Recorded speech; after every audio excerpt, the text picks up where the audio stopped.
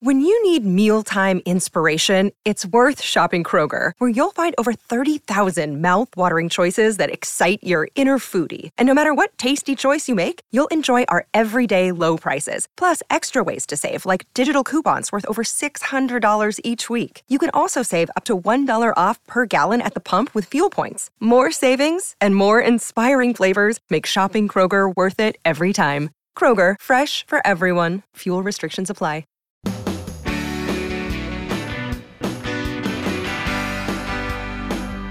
I'm so glad you're with us here on the Clark Howard Show, where it's about you learning ways to save more and spend less.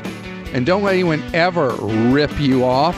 I have a very odd but timely ripoff to share with you straight ahead. Our websites, clark.com and clarkdeals.com. So we're in the midst of a very intense election season and a lot more interest in the election from the American voter overall than normal. And that makes us susceptible to scams. A new warning from the FBI and the Better Business Bureau is one you need to know about and really, really pay attention to. Scammers are sending emails and texts to people about the election, and they're looking specifically for partisans, people that are really, really into it, maybe enraged at the other side, whatever. And then there will be a link in there in the email or text that you click on it, and guess what you do?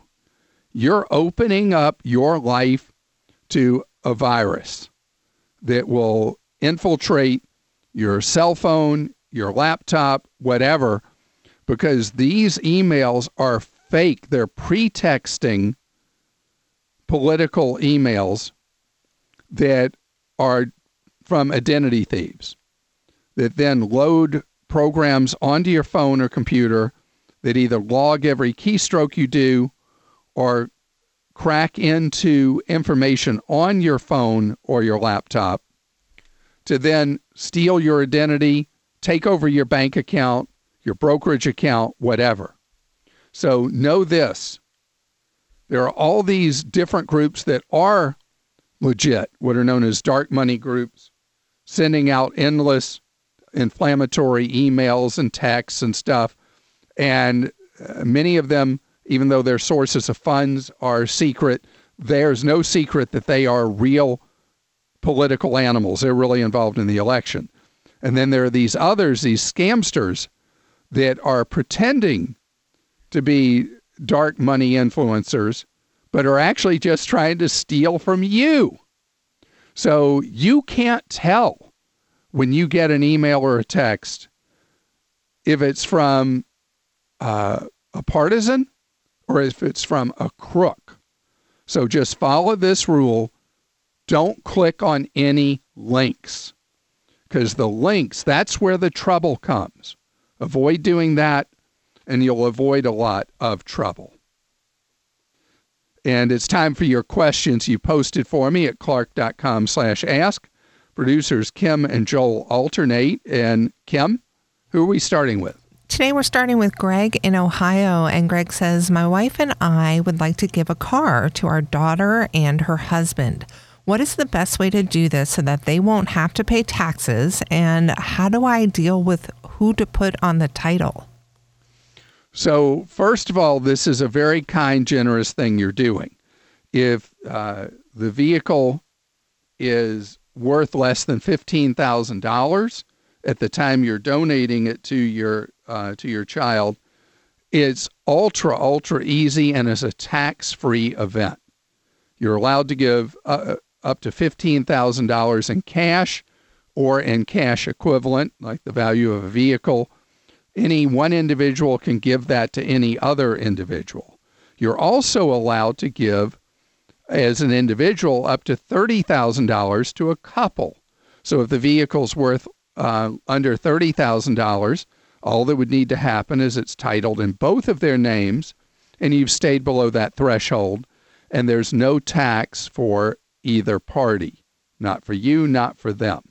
And if you don't have an estate that would likely be worth $1 zillion, you can give a vehicle that you give them a Ferrari and it wouldn't matter, because all you'd be doing is using up part of your estate that you could give away later, but there'd be no tax in that case either, unless you had zillions of dollars that would be available to you that would go to others at the time of your passing later. So it should not be a taxable occurrence at all. One other thing, though, in many states, there's a very large registration fee when you get a vehicle, whether you buy it, it's given to you, whatever. But when a family member gives a vehicle to a family member, in many states, there's a waiver form for that transfer fee that would usually take place. So that would be something to inquire about, because that could save a substantial amount of money. Joel? Clark, Adam in North Carolina says, I've gotten a quote from Policy Genius for term life insurance, and in order to get the paperwork or full quote, they need my bank account information. Is it okay to provide that to them in their online portal? Yes, that's just fine to do. That's so that the procedure's already in place for a policy to be paid for.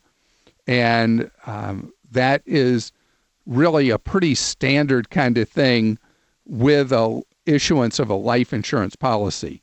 I want to mention that Policy Genius is a very innovative company, and along with Haven Life, started what is becoming a significant force in life insurance, and that's instant issue of life insurance, instead of you having what's typically a multi-month wait for a policy to go into effect. And it's because they use mathematical formulas, algorithms, where they take your health data, your medical claims and stuff over the years, and they calculate a risk-based score for you for issuing a policy versus how traditionally life insurance has worked, where you have to wait months for you to have a medical exam, wait for the results of the medical exam, wait for underwriting and all that. Life insurance is an industry that has been very slow to change, but these new interlopers, if you will, are forcing change on a really, really out-of-date industry. Kim? Harang in Georgia is interested in buying a place to live and wants to know, what is the difference between a condo and a townhouse?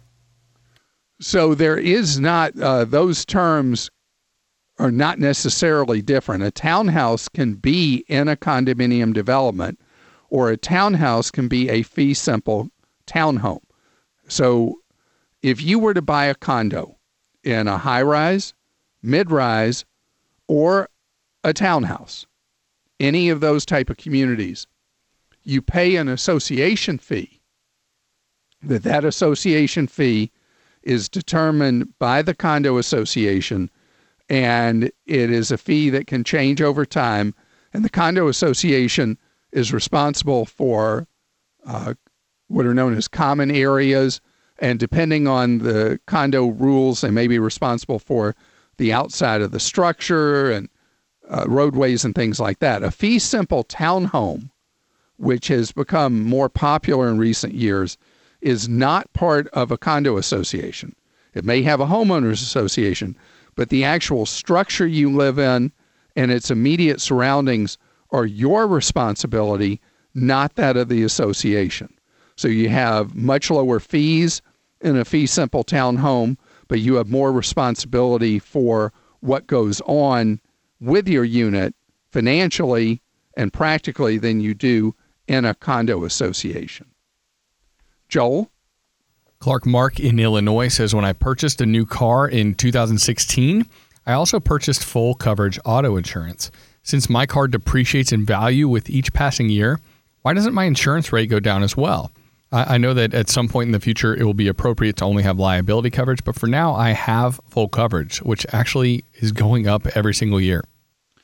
Well, it may be time for you to shop for other insurers, and I'd like you to look at your premium notice and see how much of your insurance is actually for the vehicle itself, if it's in an accident and needs to be repaired, versus how much is the liability portion. It's possible, and can often be the case, that the liability side of the equation of an auto insurance policy is what's driving up the premium, because obviously as the vehicle gets older, it has less value. So in the event of a total out accident, the cost of the insurer is much smaller. The greatest expense, though, that insurers face with accidents is bodily injury, and that's not really affected by whether the car is worth a lot or a little. But shopping around would be the most important thing for you to do. Kim?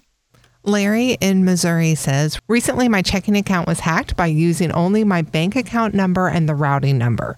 They purchased a $1,200 electronic from a major big box store via a website. And the bank has since made me whole, but now I'm wondering if I should ever use a check again since it contains all of that information. What a wonderful question. And unfortunately, banks don't have adequate security when a account is used electronically in some way. The security is better with actual physical checks. But when somebody has the routing number, transit numbers from the bottom of your check, they can engage in all kinds of havoc. Your bank, as required by law, restored the funds to your account. But it's why I have not carried a checkbook in at least 20 years. And I avoid writing checks like the plague.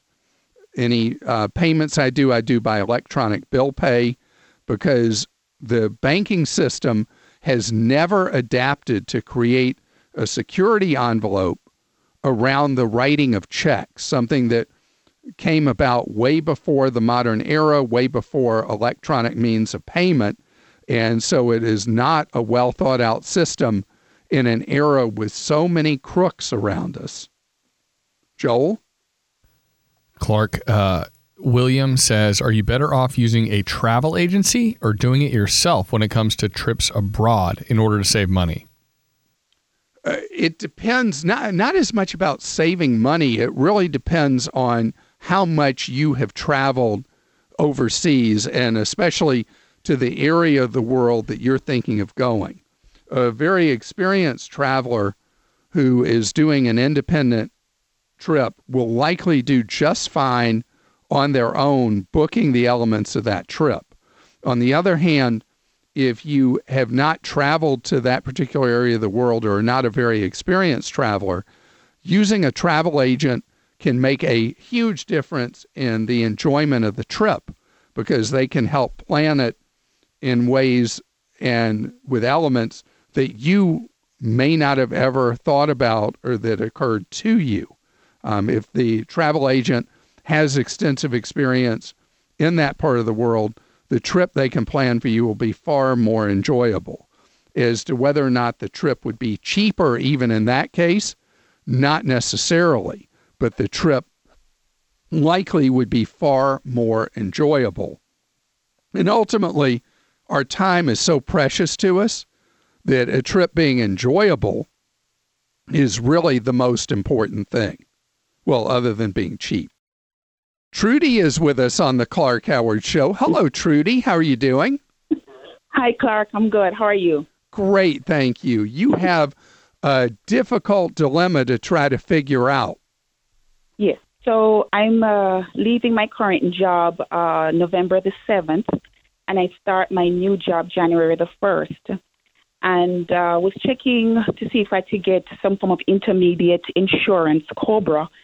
And I was told that the cost of my COBRA would be $632.93 minus dental and vision. So my question is, do I go ahead with COBRA, or is there any other alternative other than COBRA in this short period? Okay, so hit me with the timeline again. You're leaving your current job end of November? Beginning November 7th. Okay, November 7th. And then you start your new job? January 1st, but my insurance will kick in February 1st. Huh. Okay. Mm-hmm. So you have 2 months before you have to elect COBRA or not. That's why I'm counting out the days. Yes. Because a lot of people will play that game where they will be notified by the employer. Usually it takes an employer as long as a month to tell you. And then once they've notified you, you've got 2 additional months to make a decision. So what I would do is wait to see how long it takes your employer from the 7th of November to notify you. If they wait, if you don't get notification till the first week of December, you actually could ride it till February 1st and never have to elect COBRA. If you get sick during this period, this is something that drives employers crazy when I talk about this. But if you get sick and you end up needing health coverage, you can elect your COBRA and pay it back all the way to November 7th, as long as you do so within 60 days of getting that notice from the formal written notice from your what will become your former employer. Yes. Excellent. So you would have to pay in that case November premium, December premium, January premium. So we're talking about $1,900, let's say. Yes. Is the amount of money at risk. But if your health got bad during that time period, $1,900 is nothing compared to what you might face in medical bills. Yes, absolutely. Absolutely. So wait and see when you get that notice, and then you make your decision based on the date of the notice. Perfect. Thank you. Thank you so much, Clark. I appreciate it. I hope you love your new job. And the best thing, just stay healthy through that whole time. It's my pleasure to welcome you here to the Clark Howard Show, where it's about you learning ways to keep more of what you have. Our websites, clark.com and clarkdeals.com. Speaking of Clark Deals, there was so much more interest in this year's early holiday sales than anything we'd ever seen in the history of Clark Deals, that our visitor traffic during the Amazon Prime days, the Target sale, the Walmart sale, the Best Buy sale, all the sales that took place last week, our traffic was up hundreds of percent. So people are aware in numbers far larger than I realized that they want to get their Christmas shopping done extra early this year.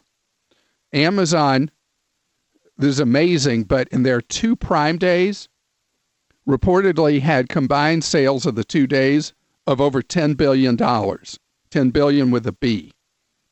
The sales were up 45% from Prime days of last year, which was a summer event. So it was a massive shopping day. A huge percent of it were marketplace items being sold by third parties that use Amazon's platform. And I don't yet have any data on how the other major retailers did with their various sales events last week. But likely it was a big week for all of them, and very, very, very important for you to hear me and believe me that you want to be done with Christmas shopping by the end of November. In fact, I saw a new published report that both FedEx and UPS are out of capacity for retailers for the later part of the Christmas season. They just don't even have it, the capacity to be able to get the packages delivered. And as we've had episodes in recent years where gifts that were supposed to be delivered to our intended recipient before Christmas came really late in recent years, in different circumstances where carriers were really overwhelmed, coming a week late, 2 weeks late, whatever, after Christmas. that's going to happen as really almost a routine thing for people who buy things for delivery, buy them online or buy them in a store where they're being delivered to a friend or family member. If you wait till December to do it, things are going to cost more, and the recipient probably isn't going to get the gifts you've sent by Christmas. You can pretty much forget about it. And remember this, FedEx and UPS are no longer guaranteeing delivery, even if you pay premium delivery prices for services where they say they'll deliver by a set day and time. They don't mean it this year. One other thing that you cannot believe, and that is the reviews you see. A new item just moved in Bloomberg that if you're an Amazon shopper, 42%. I mean, we're getting close to half of all reviews in a tested 6-month period this year were fake, up significantly from last year. And it's because we are so influenced by reviews. We see the star levels next to an item, and it's got a really high star level. We think, oh, that item's fine. The problem is a huge number of the reviews are fake. And FakeSpot, which monitors reviews on Amazon and Walmart.com, by the way, Walmart.com, 36% of reviews now are fake. But FakeSpot found there were a lot of items that more than 70% of the reviews for an item were fake. And it's why I've said to you that you have to actually read reviews, because you'll be able to spot patterns if you read them closely. Not just look at the star levels, read the reviews. You'll be able to tell which ones are just somebody being paid in a review factory. I don't know if you know there are review factories, but there are people who get paid to write fake reviews. And often they're outside the United States where the labor costs are lower, and they're paid for production, writing as many fake reviews as possible. So the reviews that are fake tend to have a certain pattern to the wording. And let me tell you, you can spot them. A lot of times it'll be things like where English is not the person's principal language, and it's easier to spot that the reviews are fake. Especially when items are coming from Asia, it's easier to spot the fake reviews. It's time for your questions. You posted for me at clark.com/ask. And Kim, I think it's your turn. It is, but can I ask you a follow-up question? Sure. What does it mean when it says verified purchase? Is there any chance that those can be fake as well? Yes, completely. So verified purchase in no way improves the quality of the review that you see. All right, good to know. Well, this question is from Jeremy in Georgia, and Jeremy says, my mom is about 10 years away from retirement age, but she has no retirement accounts at all. She's self-employed, and she isn't disciplined enough to set aside money for herself. So I'm wondering, would it be possible for her to open a Roth that I can then contribute to the annual max for her? Or would it be smarter for me to help her reduce her current credit card debt? It's around $30,000, and she has agreed to stop using the cards, and I will help her set up some sort of auto pay system. All right. First of all, you are a great child, and you have a parent that you're showing enormous love for, and that's great. As I think about the two circumstances, the credit card debt carries very, very high rates. And so you helping to wipe that out is very useful if your mom will stay away from using credit cards. Over a 10-year period, if you contributed the max to a Roth for her, that would be $70,000 of contribution, $7,000 per year. So if you were to wipe out the $30,000 in credit card debt and then continue as you can afford to contribute to a Roth, that would both get you $40,000 in her hands for retirement in a Roth and eliminate the credit card debt as long as she really is willing to commit to and live up to her promise not to charge the cards again. Joel? Clark Bryce in Utah says, I'm getting calls that suspicious activity with my Social Security account, and an arrest warrant for me is being processed. I've never answered any of these calls, but I'm getting them several times an hour. The numbers are all different, so I can't even block them. My number is registered for on the Do Not Call registry, but do I need to change my phone number? I would hate for you to have to change your phone number, and hopefully the spam calls will stop at some point. But this is a terrible, terrible criminal act where somebody pretends that you were facing arrest and that your Social Security number is being misused and all that. This is a all too common scam. And if you engage with any of these people before you know it, you will have coughed up identity information or money. And so continue to ignore any of this, and let's hope that in another few days or a week or so, they'll move on and stop hassling you. Because changing a phone number, because of how many scam calls people get and scam texts, changing a phone number might not make a difference. I want to share a little bit different situation, but I keep getting these spam texts I don't want. And I use a phone where it asks me if it's a spam or not. And if it is, that I report it and it deletes it and it blocks that number moving forward. Well, guess what? The next day or day after, the same spammer sends it from a different originating number. So the problems with the spam phone calls, the spam emails, and the spam texts are something that we don't have our arms around yet. So the best thing is zero tolerance. Always ignore them. Kim? Brandy in Florida says, in February of this year, I started my own business doing landscaping. I've acquired a $1 million commercial insurance policy, and I financed about $80,000 in equipment. I don't have any experience with the administrative aspects of running a company. Where do I turn to for help in order to learn about things like paying taxes, workman's comp, employees, payroll, budgeting, doing my books, all of those questions I need recommendations for? So I would start with what's known as an enrolled agent. And I don't know if that's a term you've ever heard me talk about. And I'm glad your business is doing so well.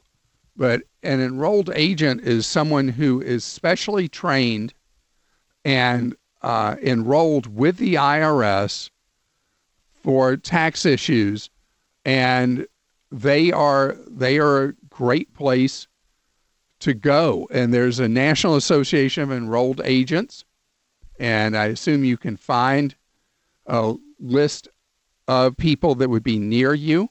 Yeah, I'm looking at that right now near me. So go to naea.org and see what that would cost for you to hire an enrolled agent near you. And if the enrolled agent feels that they are not the right kind of person for you, they may know a bookkeeper who does bookkeeping for small businesses that they might recommend instead.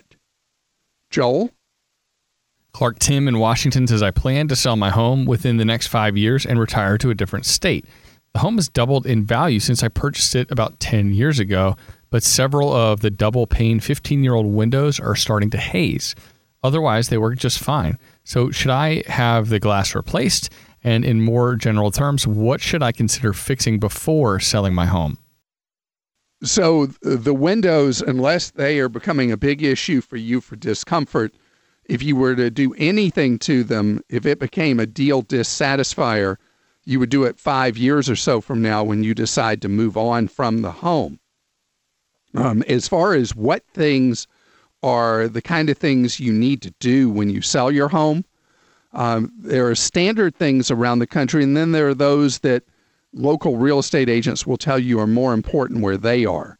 But generally, it's how your house looks from the curb that matters first more than anything else. Because if your house is unappealing when somebody drives up to it, you'd be amazed how many people are coming to look at a home that never even come inside to look because of how it looks from the street. So having the landscaping looking good, if the house needs painting, if things are obviously broken and they're visible, those need to be taken care of. Painting, cleaning inside, getting clutter out of closets. Those are the kind of things that really, really matter when somebody's coming to look at a house. Karen is with us on the Clark Howard Show. And Karen, you were all ready to buy a house, and then you said, wait a minute. Hi, Clark. Yes, that's right. So my husband actually first wrote you, and he's here with me, but he's making me be the spokesperson because he got shy. Oh. Well, let me tell him hello. What's your husband's name? His name is Juan. Hi, Clark. Hey, how's it going? I'm doing well. How are you? Good. So, see, I made him talk, Karen. So now you can go ahead. Thank you. So we were looking to buy. We live in Washington, D.C. We had been looking into buying a house, but now with the pandemic and, potentially being able to work remotely, we're exploring possibly moving back down south where we're from. We just don't know. So we have money that we had set aside for a down payment, and we were kind of feeling pressured to buy something while interest rates were low. But now that we've heard that they'll probably stay low until maybe 2023, at least 2022, we're kind of thinking maybe we shouldn't feel the pressure to buy, and we should just wait. Forget interest rates. Okay. You are not a good candidate to buy a home right now because you don't know how long you're going to stay in D.C.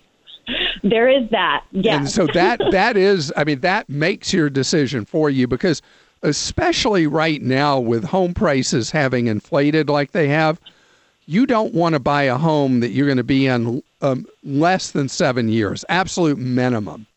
So with you not knowing whether you're a short-termer or not, it would be a really bad decision to buy a home at this time. If you change your mind and you say, we thought we were going to leave D.C. and go live somewhere down south, but we're going to stay in D.C. now, then go ahead and buy a house. And we don't know how long interest rates will stay low, but the indicators you gave seem pretty accurate. The next 2.5 years, rates are likely to stay depressed on mortgages. If you were looking at odds, the odds are with you, but the odds are really against you buying a house till you know where you really want to live. Yeah, I think that's right. And I think that the interest rate staying down kind of takes the pressure off a little bit, because I think we sort of had this scarcity mindset of like, well, we better figure it out and we better do something about this now. So now we're breathing a little bit. So thank you. That's helpful. That's helpful feedback to sort of reinforce the direction we were kind of headed in. But that now also leaves us then with the money we've set aside for the down payment. What can we do? I mean, obviously, we're in online savings banks, so we are doing that thanks to your advice. But as you know, we're getting like 0.8% now, and it's a pretty good. And you were getting 2.0, and now you're at 0.8. Exactly. So you got to suck it up and live with it. Because we're all in this same situation, that if you are a good saver and you're doing all the things where you build money for retirement, you do all that stuff, but then you also have your rainy day money, or in this case, deposit for a home that you don't know when you're going to buy it, you can't invest that money. So you just have to let it park. Know that you're not going to lose any money, but you're basically going to make nothing on it. We're all, those of us that are savers, we're all stuck in that same situation. And don't be tempted by things that have anything to them where you could lose some money, because the whole purpose of this money is to pay down payment. Just as with rainy day, the whole purpose is to preserve the money for when rain happens in your financial life. So 0.8 is better than nothing, and it's better than losing any of your principal that you've worked hard to save. You're listening to The Clark Howard Show. Thanks for joining us today. The Clark Howard Show is produced by Kim Drobes, Joel Larsgaard, Deborah Reese, and Jim Ayers. And remember, 24 hours a day, we're there to serve you at Clark.com and ClarkDeals.com.